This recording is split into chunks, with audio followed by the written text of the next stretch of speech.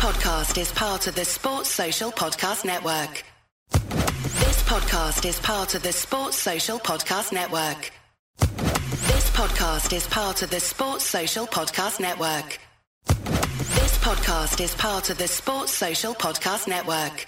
This podcast is part of the Sports Social Podcast Network. This podcast is part of the Sports Social Podcast Network. This podcast is part of the Sports Social Podcast Network. This podcast is part of the Sports Social Podcast Network.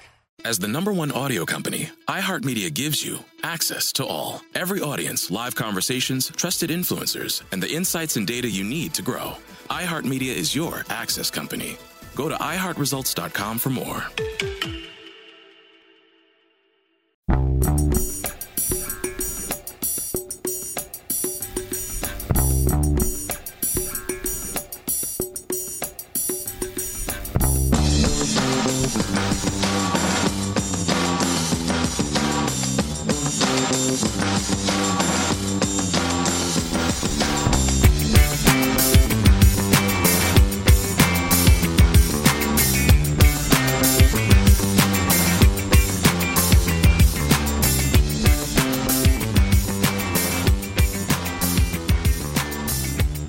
Welcome to A Celtic State of Mind. I'm Paul John Dykes, and today, for the first Bulletin of 2021, I am joined by Laura Bradburn. Welcome back, Laura. How are you? Yeah, not too bad. Hoping this year's going to be a bit more on the up, both on and off the field, than last year, but we'll just need to wait and see. It's early doors. Yes, we will, and obviously the big focus will be on tomorrow's game. Laura, we were just chatting before we came on live there about what we were hoping would happen to Celtic leading up to this game, and I think everybody was of the view that we needed to put some wins together, some performances, get some momentum, maybe some new blood in the side. All of that's been done. And yes, we did struggle in the Scottish Cup final. Although it was an impressive first half, if you're able to analyse the whole match, it was an impressive first half. But we have put those 6 wins together. I know people class the Scottish Cup final as a draw, which I'm far more keen to say, well, we won it, so I'll call it a win on penalties. Can we make it 7 in a row at Ibrox tomorrow? That's a big question, Laura. Got to say a massive Happy New Year to everybody that supported us in 2020. You see this, similar names, familiar names popping up on the comment section of the Bulletin on a daily basis, and I appreciate all that support. We're going to be building it into 2021, but today I will be taking all your views on the biggest game really of the season. We've had so many disappointments. Champions League exit, Europa League exit, League Cup exit. Everything seemed to be crumbling around the edges, and the big changes had to be made. Neil Lennon made them. I think there's been an element of fortune in the fact that Sorrow and indeed David Turnbull have come in and made such a difference to the Celtic side. I think yesterday JP was talking about the high tempo nature of the performance, and sometimes a lot of managers talk about tempo and high pressing and all this stuff, and it seems like empty words, but when you look at the Dundee United performance that Celtic put in, and you compare it to some of the languid performances that we were being served up previously, that is that's it typified in how to play with a high tempo and a high press. That's what Celtic have started doing, and I think the main reason for that is David Turnbull. So once Laura joins us, we're going to be talking through the team, some of the dilemmas that Neil Lennon's going to be faced with, and there are a few. I think one of the biggest surprises, of course, was the reintroduction of Barkas, just as Laura is reintroduced into the broadcast studio. Laura, welcome back. Apologies if it drops out again. But no, that's fine. It's the 1st of January and these things can happen. I remember a few years ago, the Millennium Bug told us that computers wouldn't work at all, and it was just obviously a massive falsehood. But here we are on the 1st, and some people might be surprised that we are broadcasting on the 1st of January, but we're obviously starting off how we mean to continue within a Celtic state of mind. And I put a wee message yesterday wishing everybody a Happy New Year, Laura, and I says, here's to 10 in a row in 2021. If you'd asked me that maybe 4 or 5 weeks ago, I was losing a bit of belief. I was losing the faith rather than keeping the faith. If we go out there and win tomorrow, what's your view going to be on this? Is that the surest sign so far that we can claw this back? I mean, certainly I think it's a lot more definite that it has to be a win. I think a loss or a draw is going to pretty much write it off for us. I think we need to make sure that a win is what we get. Whether that will be enough, I'm not entirely sure, but at the very least what it will do is keep the hope alive. It will keep the belief alive that, because all we can do at this point is keep pressure on them. We have to basically win. I've heard you say it, I've heard other people say it. We basically have to win pretty much every game between now and the end of the season, and the only way that we're going to win the league is if we do that, and that'll increase the pressure on them. A lot of their players haven't saw out a title victory, and maybe by us keeping up the pressure, it'll make them stumble, whether it's against us or against another opposition. It's the only way that we can continue to put pressure on them, I think. This was a big argument. I mean, I was constantly looking at that Celtic squad, Laura. I was rather bemused. Now, I know that we had all the issues with Bolingoli, for example, which, we're still seeing the effects of that because 2 of the games in hand that we have is down to him and his behaviour. We've seen the loss of form of some players that we thought we could rely on. There was a big question around Scott Brown, and that's going to come up in today's conversation, whether or not Brown had the legs anymore in the middle of the park. There was also the question around the new signings. We brought in 6 new players. It's a hell of a lot of new players to bring in if they're all playing. Obviously, it takes a while for them to bed in, get to know their teammates, get to know the country. Yeah. Under difficult circumstances as well, because they don't have the opportunity to socialise as they maybe did before. We had the Lee Griffiths situation. But I was still looking at that squad thinking that we were capable, Laura, of putting together an impressive run of results. We've done it so many times over the last 9 seasons. Famously under Rodgers, the final game obviously was Ronnie Dyler's last game in charge. That was the beginning of a 60-odd game unbeaten run. We have it in us to go on an incredible run. I know that. So then you start looking at what can we affect. And obviously there's 3 games we can affect against Rangers. But then again, you're looking at the January fixtures and, you're looking at Rangers running games, Aberdeen, Hibs, Motherwell and Ross County. Mm-hmm. You'd maybe think that should they go ahead and win all 4 of those games, then we are going to be up against it. But I don't think they will. I think there's been signs in the last few weeks that they can be got at.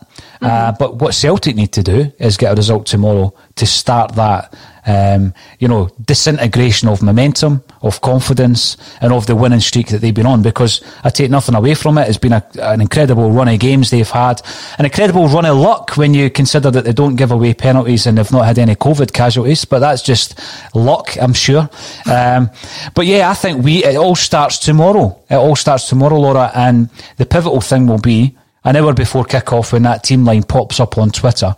We then try and figure out the shape. Can you see there being many surprises with the team selection? I would hope not. I know there's a lot of debate about Scott Brown and whether he deserves to be back in, basically for the same reasons he was put in against Hearts in the cup final, and that definitely worked. My preferred option would be to go with the team that we have, because I think that, like you said, Rangers can be got at, and I think if we come out of the gates fast and try and get at them, pressure them, attack them more than any other team will probably attack them in the league. We don't really know this season what they're like when they're attacked, because I don't think we were very attacking in the last Old Firm match that we played against them. So I think if we get out early, get at them with the current lineup that we've had for the last few games, we can maybe get ourselves into a position where a Scott Brown or somebody like that can come on for the second half and maybe shore things up, or at least, stop them from creating anything thereafter. But I think that, to me, the old adage is, if it's not broke, don't fix it. And I think that definitely applies here. I would agree with that. I mean, we spoke long about the Scottish Cup selection. There was the suggestion by Neil Lennon that he would return to some element of experience. And so, yeah, it was no surprise when Scott Brown started the game. Neil Lennon's gone on to say, of course, Laura, that Sorrow didn't start because he had food poisoning. So hopefully, he's only eating food that's been prepared by the Celtic chef leading up to tomorrow's game. But because I think, in terms of revelations, Sorrow has been unbelievable this season. He's come in just when we needed him. And you've got to give Neil Lennon credit, because otherwise I'd be sitting here saying, why has he not seen that day-to-day at training? I could say the same about Turnbull. Why is it taking him this long for him to be introduced? And, that would be me being mega, mega critical of the gaffer if I said that. The way I look at it, Laura... I think I made that point that when they had only played a couple of games, and I think it was a fair point to make. But I think that point gets put to bed when he keeps them in, when they perform well. If he had gone back to old ways after a couple of games with no reason to have dropped them, you could have then said, well, the judgment it still isn't there. But you have to appreciate that no matter what the reason for them being left out before or the reason for them being included, if they're included and they play well and he keeps them in, you can't criticise him for that. No, definitely. And of course, as a result of that as well, some of the players who I guess are casualties are the likes of Scott Brown, the captain, but also Tommy Rogic, who was starting quite a few games, El Yunusi. These players now, basically they're going to have to try and fight back in, and they're going to have to, perform particularly well, because when you're looking also at the others round about Sorrow and Turnbull in this diamond that everybody's raving about, and rightly so, you've got Callum McGregor, who seems to have been given a new lease of life, and Ryan Christie, the much maligned Christie at times, who, I always just say if he could just focus on one area of that part, Laurie, it would be far better in terms of the team. It's not all about Ryan Christie then. But I think that has lent itself, the creativity of Turnbull takes a bit of pressure off Christie. The hold and play Sorrow allows McGregor to express himself like we know he can. So for me, that four is pivotal, and there's a couple of other areas of the pitch that I think we could maybe argue the toss on, but I think as long as we start with that four, everything else round about that, I feel, I'm not going to say it could be tinkered with, because I would much rather continue with Griffin Eddy up front. I would much rather have Ayer and Julien at centre half, but I know that might be out of Lenny's hands. But I think that the most pivotal area tomorrow will be that diamond. Yeah, and I think that it was made even more apparent against Dundee United when the substitutions started getting made. When El Yunusi and Rogic were on the pitch at the same time, they seemed to get in each other's way. There was El Yunusi kept cutting in off the left, as he's wont to do. I actually think he's probably, from what I've seen of him, slightly better being a kind of a second striker or a number 10 through the middle, and I don't think he actually likes playing this wide left role, which I think is contributing to why his performances aren't always great. So he was coming into the middle, kind of stepping on Rogic's toes a little bit, and I didn't think the communication was there, whereas this diamond of four, they just, for whatever reason, for a group of four players who, to my knowledge, have never played very much together, if at all, they just seem to know where each other's going to be, what their roles are, who's coming, who's staying, who's going out wide, who's coming in central. There was a couple of times even, I know Sorrow's role in the diamond will be to break up the play a little bit and to distribute the ball, both of which he's really good at. But there was plenty of times that he pushed forward, even beyond Christie and McGregor. We saw that with the goal against Dundee United.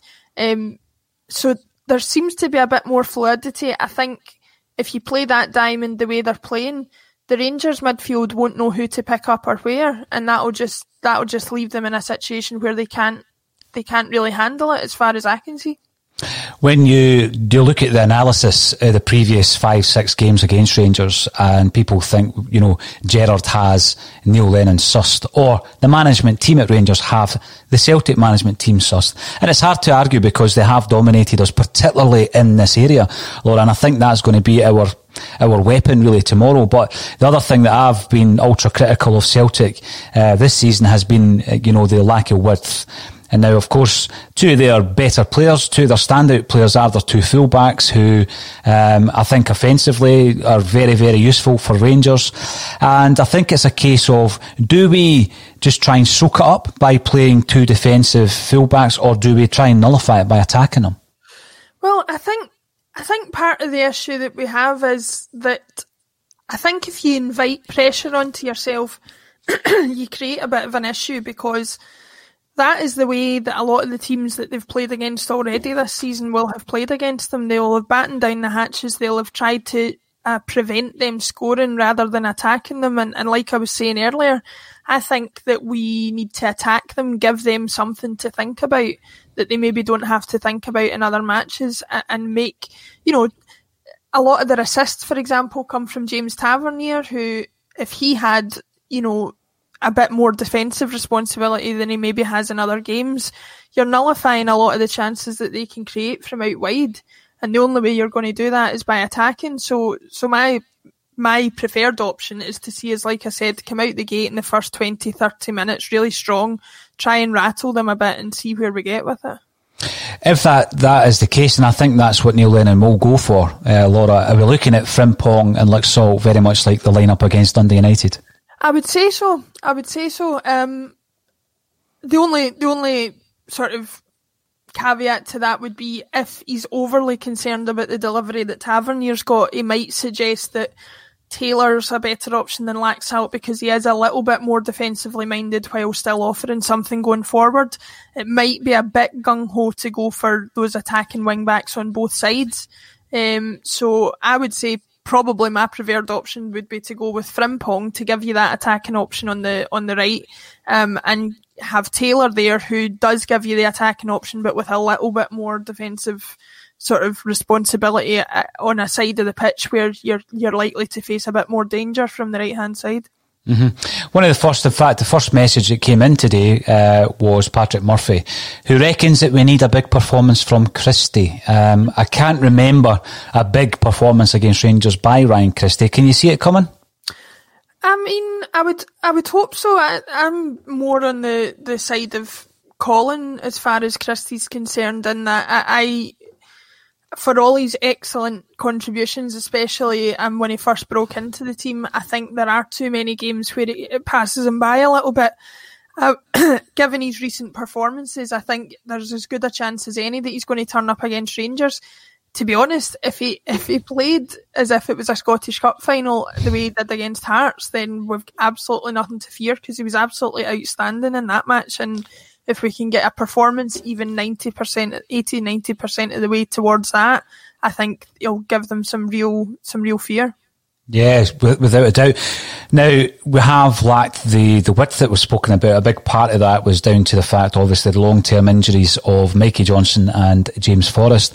Johnson's been in and around the side. We didn't see him against Dundee United. There's been talk of Lenny throwing in a wild card. I'm not sure I'm a big fan of that, to be honest. I just think I like the consistency, like yourself, Laura, looking at the Dundee United performance in particular, because over a 90-minute period, I think it's up there with our best performances of the season. And why would you change it? Why, do you see Mikey Johnson maybe being in Neil Lennon's thoughts? The only thing that I think is a problem with that is, where do you put him? If you're going to play two up front, and those would be Griffiths and Edouard, you would have to think. We already spoke about how well McGregor's playing on the left-hand side of that diamond. So I'd be reluctant to take him out. I don't think Johnson's done enough to justify a place ahead of Turnbull or Christie, so that rules them out. He's obviously not, going to play in the position Sorrow's in, so that the only position that leaves you in that he could possibly go in, if we keep the same shape, is at left back, and that's just asking for trouble in my opinion, because for all he's an excellent player going forward, he provides something tricky.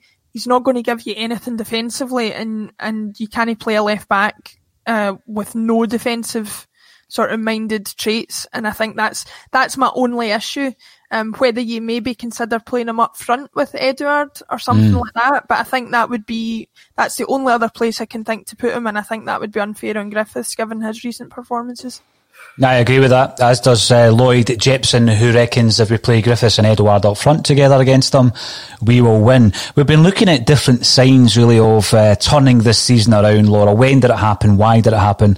One of the big ones was the introduction of Sorrow and Turnbull, of course, but also, if we look back to last season and this season, is the partnership of Edouard and Griffiths. How important is that going to be? Surely Lenny won't break that up tomorrow. Well, I think what it's proved is that it's taken a lot of the pressure off Edouard specifically.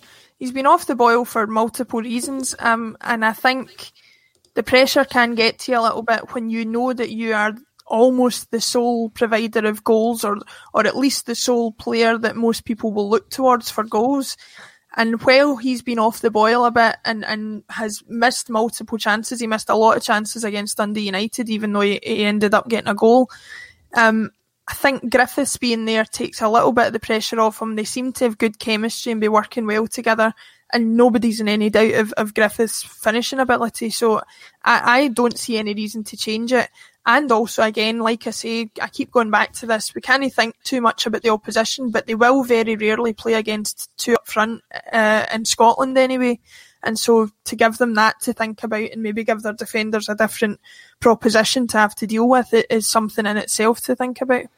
No, I think we're at that situation, we're at that position of the season now, Laura, where I think it is all about us, it's all about our team selection, and let them try and combat that, because we are on form, and that's the big thing. And although Rangers have been winning games, I don't think they've been doing it with as much style as perhaps they had been earlier on in the season. Mr. Briggs, regarding the Brown debate, a lot of the same things were said to justify him playing against them back in October. He got the start and was awful, as were all the team.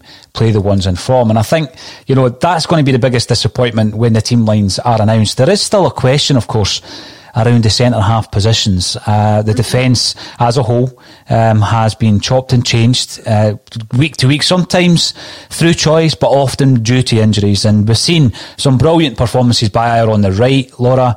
Yeah. Julien might be forced out. If he is, do you marry up Ayer and Duffy? To be honest, I think it's really the only option. I mean, I don't see what else we can do. We don't have two better central defenders at the club, even if you don't think that Duffy's up to much specifically, or that Ayer is particularly suited to that position. Beaton, it's kind of a makeshift thing for him that I think is only really applicable when we don't anticipate much pressure on the back four. So I don't think that that's going to be an option.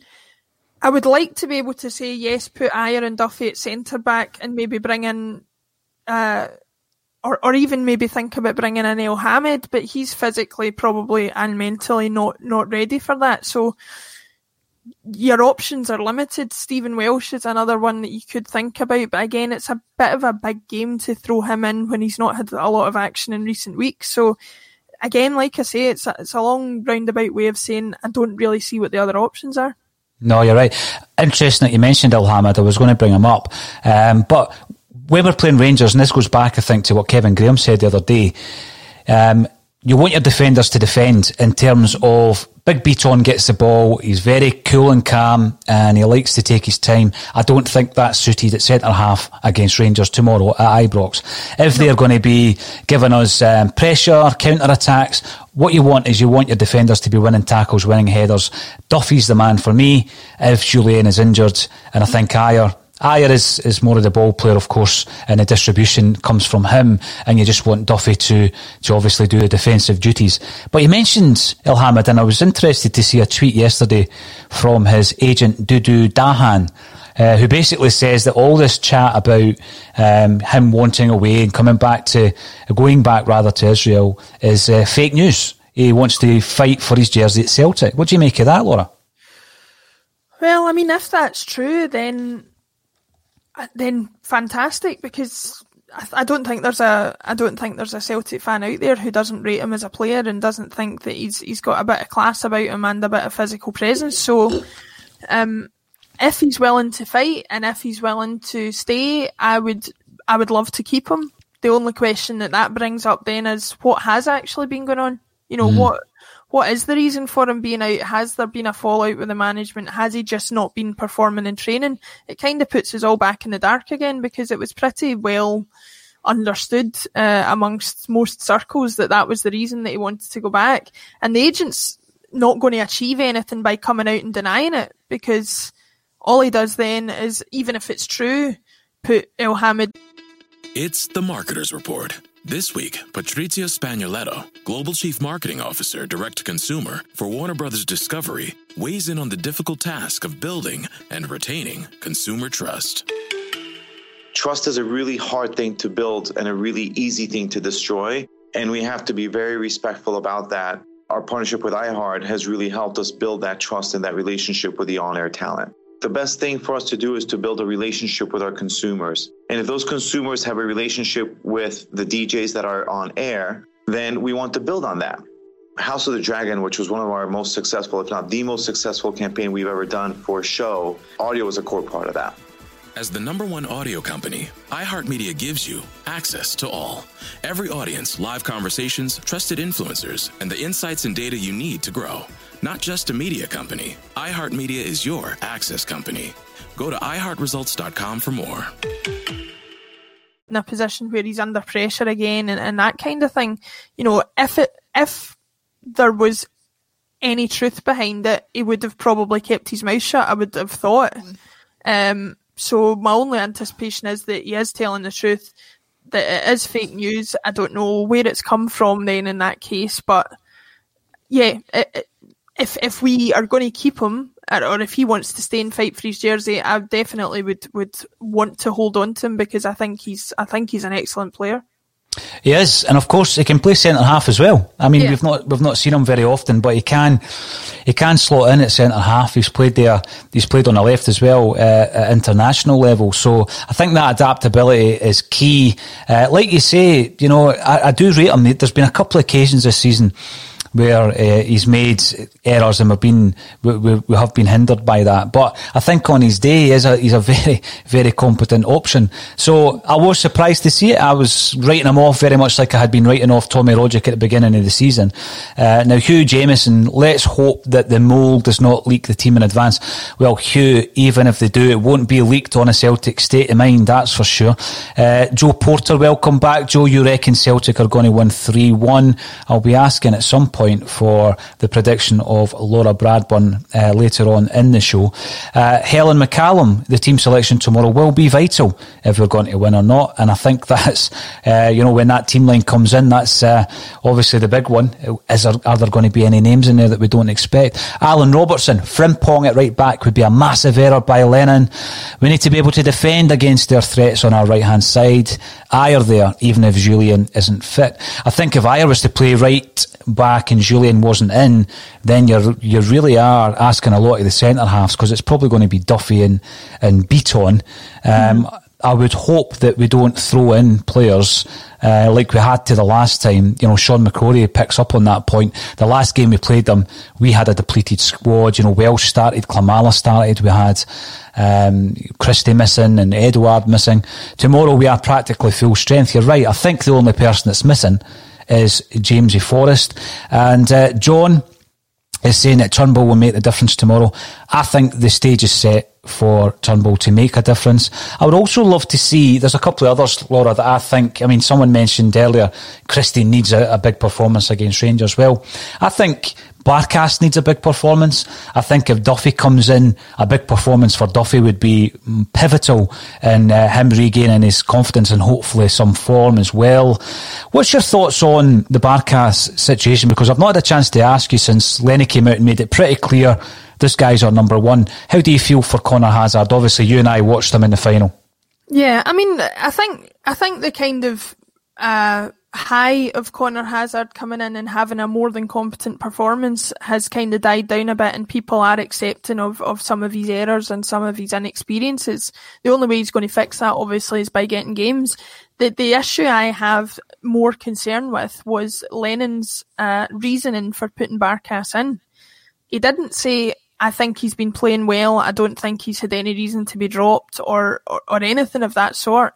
He said, I don't have the quote in front of me, but it was something along the lines of, he was brought into the club to be our number one and I want him to play. Mm-hmm.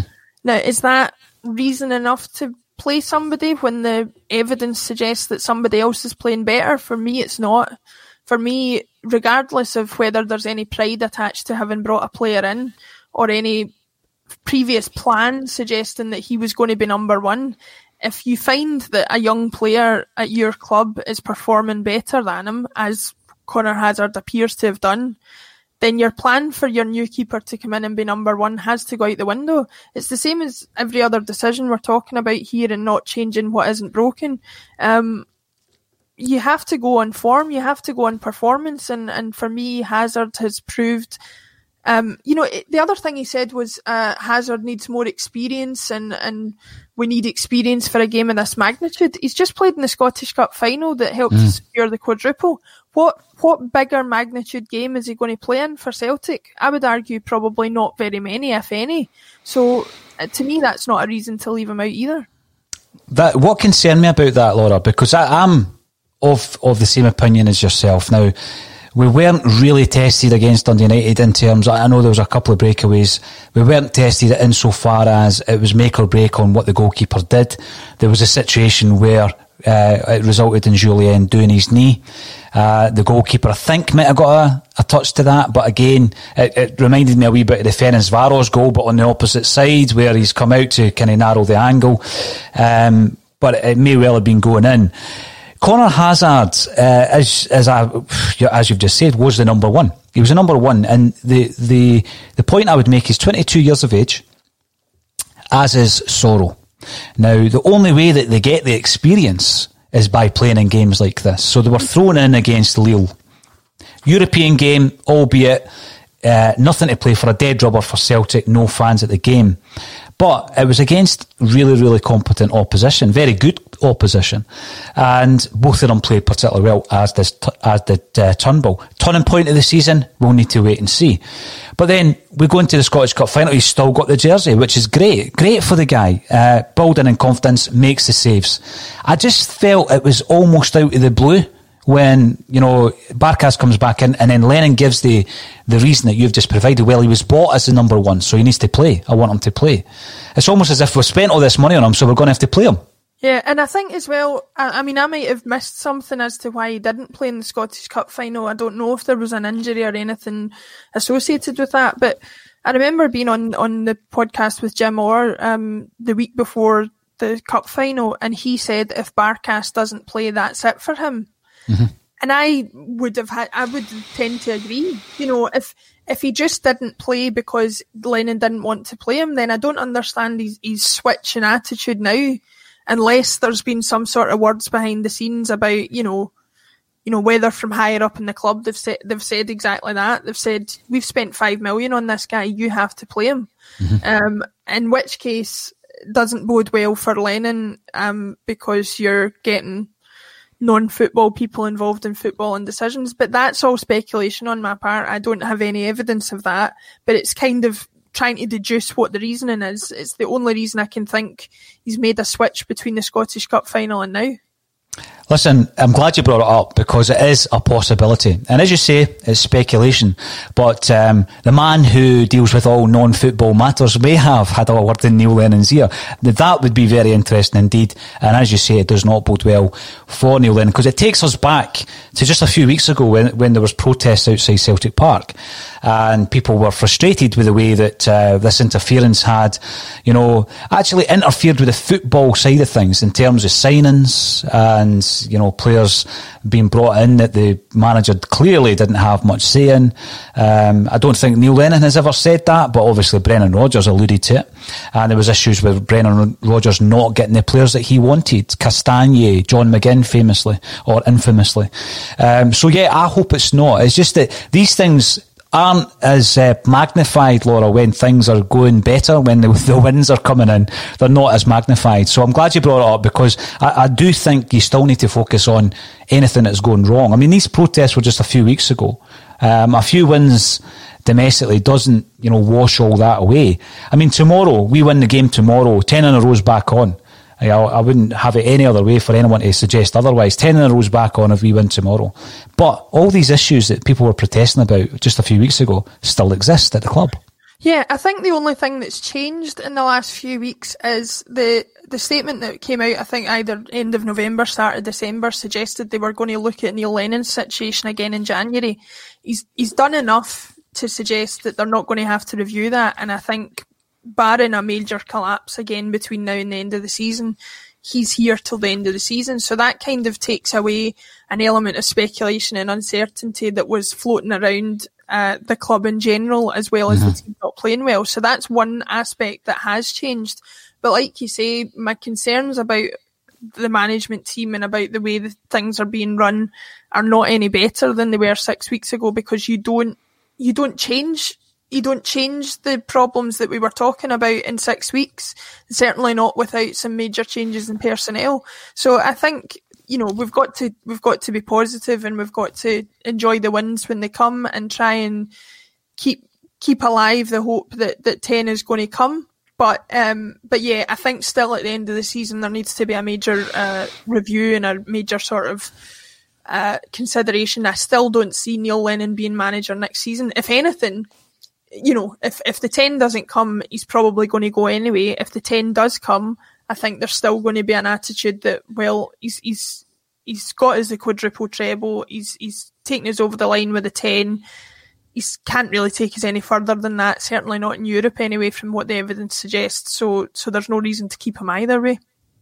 Well, the big thing for me with regards to Neil Lennon is I'm very aware, Laura, of the fact that we do the Bulletin every single day, we watch every single game, and we analyse every nuance of Celtic Football Club. So when things aren't going well, you comment on them as you are feeling. And, if I did say anything in relation to Neil Lennon that I regretted, then I would say it, but I don't. I don't actually regret anything that I said in relation to the team's performance, the poor tactical ability of the coaching staff to change games in match, and obviously the whole season seemed to be derailing during that period of 12 games, 2 wins, and that doesn't change. But yes, I will also give him credit when the club are doing well. But even if we do pull this back, and it'll be a monumental comeback for Celtic to win 10 in a row. Kieran Tierney thinks we're going to do it, by the way. It will be a monumental comeback, and, it'd be great. It would be absolutely phenomenal. I still think a change should be made at the end of the season, regardless. It would be the perfect time for Celtic to make that change, because we are going to have to rebuild, and there's going to be a lot of structural changes required. Kieran Tierney, just whilst I've mentioned KT, obviously still running about with Celtic badges on his shin pads and stuff like that. So he comes out and he speaks about how he regrets the fact that he didn't get a chance to work with Neil Lennon longer, and he still thinks that Celtic will win the 10. Will I ask you after the game tomorrow, or do you want to commit just now, Laura? Is it still there? I'm not getting carried away after a few results.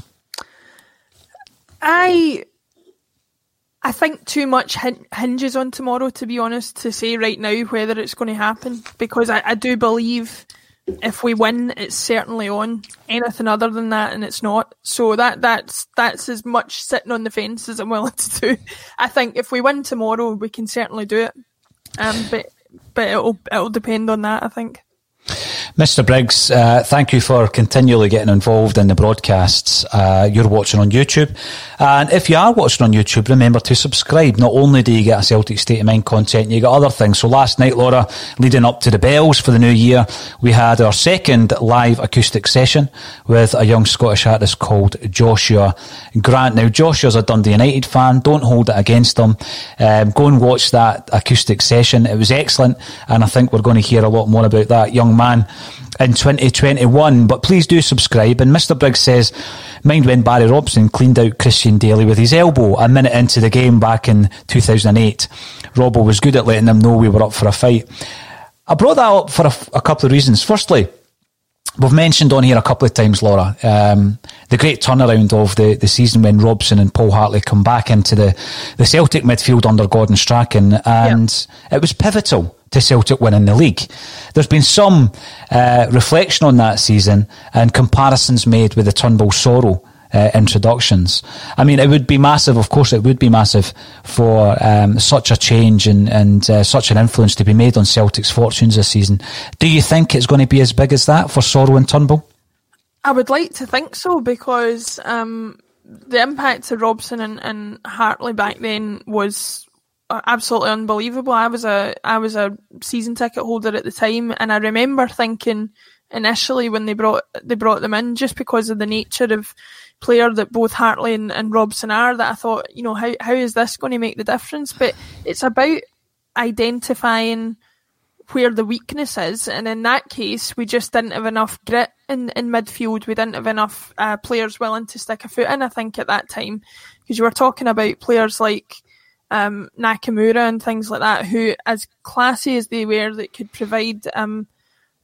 provide moments of magic, they didn't have the physical presence that was required, and so bringing Robson and Hartley in was the correct decision. It's almost the same but exactly opposite with Soro and Turnbull. You were needing a bit more creativity, you were needing a bit more guile, a wee bit more ability from certain people in the midfield to create chances, and I think Soro gets unfairly labelled as this kind of engine room midfielder that's only there to break up the play. He's a much more well-rounded footballer than that, and I think him and Turnbull have brought out a different side to the attack.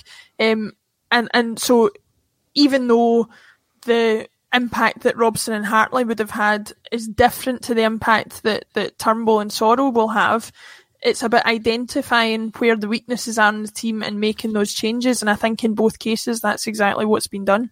One final point actually on Turnbull before I go to Mark's comment, which leads on from what you were saying, Laura. And by the way, it would be pretty mind-blowing, but I reckon it's beyond the realms of possibility for the Celtic board to dictate who plays in the team. I don't think so, and I think most people... I don't think anybody's thinking that higher... I think this would happen at most clubs, to be honest. If I remember it happened with Fernando Torres at Chelsea back in the day. You were talking about much bigger sums of money at that time, but I think it's not necessarily to do with the club dictating what players play because of the way they perform or anything like that. It's very much tied to the financial aspect of the players that have been brought in, and if the board have outlaid a relatively large amount of money on a player, they're going to want to see that at least he's given the opportunity. Again, like I say, I have no evidence of that. That's just something that I thought might be the case because of Lennon's sort of very quick change of mind in the way that he was treating the Barkas situation. Yeah, definitely. There's a few other interesting points here on Barkas. He's played in big and intimidating games in Greece, says the FM boy, against the likes of PAOK, Panathinaikos, Olympiakos. Granted, he's been poor, but he has experienced enough for this fixture. And Kieran McClement says that you don't become a Greek international without some decent performances. When one of the best Greek internationals I've ever seen was particularly good against Rangers at Ibrox, and that was Big Samaras. And he was a favourite of mine. Laura, was Samaras. I know that he divided opinion. I just think with games and understanding the centre halves in front of him, I think Barkas will slowly come into his own.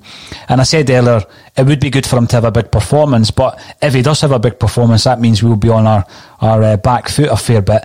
I think it's going to be a topsy-turvy game. I think there's going to be goals at both ends, and I'm actually predicting 3-2 Celtic. Laura, I'm going to try and pin you down to a prediction yourself. I definitely see us conceding at some point, but given the way that we've been scoring and things like that, I would anticipate us scoring a fair few goals if we can get out the traps quickly. So I'm going to go for 3-1. I think if we rattle them enough, we can do that. And just to go back to Kieran's point quickly, yes, you must have put in some decent performances to become an international player, but I can think of one particular Brazilian defender that we've had in the past that got a cap, and there was no evidence that he deserved that. So, you can't base. You have to judge players based on what you see in front of you. Basically, is what I'm trying to say. And regardless of their record, if they're not playing well for you, then you have to make decisions based on that. Raphael. I know we don't do as many interviews as we used to on A Celtic State of Mind, but that would be an interesting one. I wonder what his English is like. Raphael shite. I would be interested to speak to him just to see, has he been given a totally unfair reputation as far as, because we don't know what goes on behind closed doors, or was it a situation of, he was caught on a video, or there was that, Brazilian cap tax or whatever you're talking about. You just assumed that because he had a cap for Brazil he was going to be decent, but it would certainly make an interesting interview, that's for sure. I've spoken to a few people, Laura, who were at Celtic at the time, and I've asked them about his ability on the training pitch. They all say that he was up to scratch. And they're of the view that you don't get to that level unless you are up to scratch. There was obviously loads of issues surrounding that move. And I think looking back at the old Celtic views, which I still do sadly, as soon as he came in, he got hit with appendicitis, food poisoning. There was a lot of stuff that happened that prevented him from getting right into training. Mm-hmm. Then he had to learn the lingo, and then it just didn't get started. Within the midst of the John Barnes, Kenny Dalglish season, it's not the best time to be at Celtic in any case. Martin O'Neill comes in. There's a famous story that, and I think it's actually a myth, that he took Shite's squad number and started wearing it 31. But people have shown me that there's pictures of Martin O'Neill at Leicester with the same squad number on his jersey. So a nice story, but probably not true. Yeah. The other thing I was going to say before we wrap up on this New Year's Day bulletin, Laura, is the Turnbull situation in terms of Christie getting all this stick about his corners, and rightly so. Because, we win a lot of corners, particularly domestically. And when you've got the height of Julien Ayer and Duffy in the box, they could be vital in a game like tomorrow. And the issue that we had was the delivery simply wasn't good enough. What we've now seen since the introduction of Turnbull, is that he's taken the corners from the left, Christie on the right. Every corner's an in-swinger. And that's a new tool. That's a new weapon that actually up until now we've not had. Mm-hmm. And I think that's going to be massive tomorrow against Rangers. It'll have to be, because, we have to take every opportunity that we can, whether it's actually outfield play that provides us with chances, or set pieces and corners and things like that. We can't afford to have any weak part of our game when it comes to creating chances. And like you say, we've gone so long where we've not had a recognised free kick taker, with Griffiths being out the team and nobody really seeming up to scratch. So to have a situation where you might end up going into the game tomorrow with both Griffiths and Turnbull on the part, you've got a left-footed and a right-footed player both there who can provide set pieces that would rival anybody in the country. So I unfortunately for Christie, I think you just have to admit when there's somebody better there to do the job than you. And we talked about it at the Scottish Cup final. Christie seemed to take a lot of the set pieces against Hearts in the first half, and then all of a sudden came out in the second half and Turnbull was taking everything because Christie's had provided nothing. So we just need to go with who's the strongest at each role, and if Turnbull is going to be the one that provides set pieces that cause a real danger, then that's who we have to go with. One final point, Laura, before I let you get off to enjoy the 1st of January. It's a slightly shorter bulletin, but we felt it necessary on the eve of the Celtic Rangers game. Mattis Faction on YouTube. The Green Brigade need to adapt Sunshine on Leith for Sorrow. They need to get a song for him. There's a few that could be used, I guess. Sorrow by David Bowie being an obvious choice as well. But obviously Sorrow himself likes Sunshine on Leith, so I'm sure the creative chaps at the Green Brigade are able to put something together, Laura. Here's hoping tomorrow is a massive turning point. I said to Kevin the other day, I feel that what we've done in the last 6 games has got us out a rut. I don't think it's a turning point. I think it's got us out that rut. But we need a result in a game like tomorrow.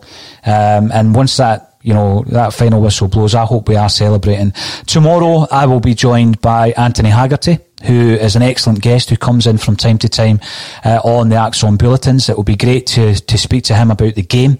Very knowledgeable about the game is Anthony, so I'm looking forward to that. And Laura, I will catch up with you next week again for your thoughts on hopefully what has been a victory against Rangers.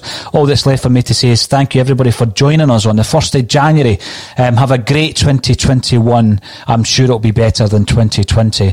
And thank you, Laura Bradford, once again for joining me on A Celtic State of Mind. Yes, come on the boys in green.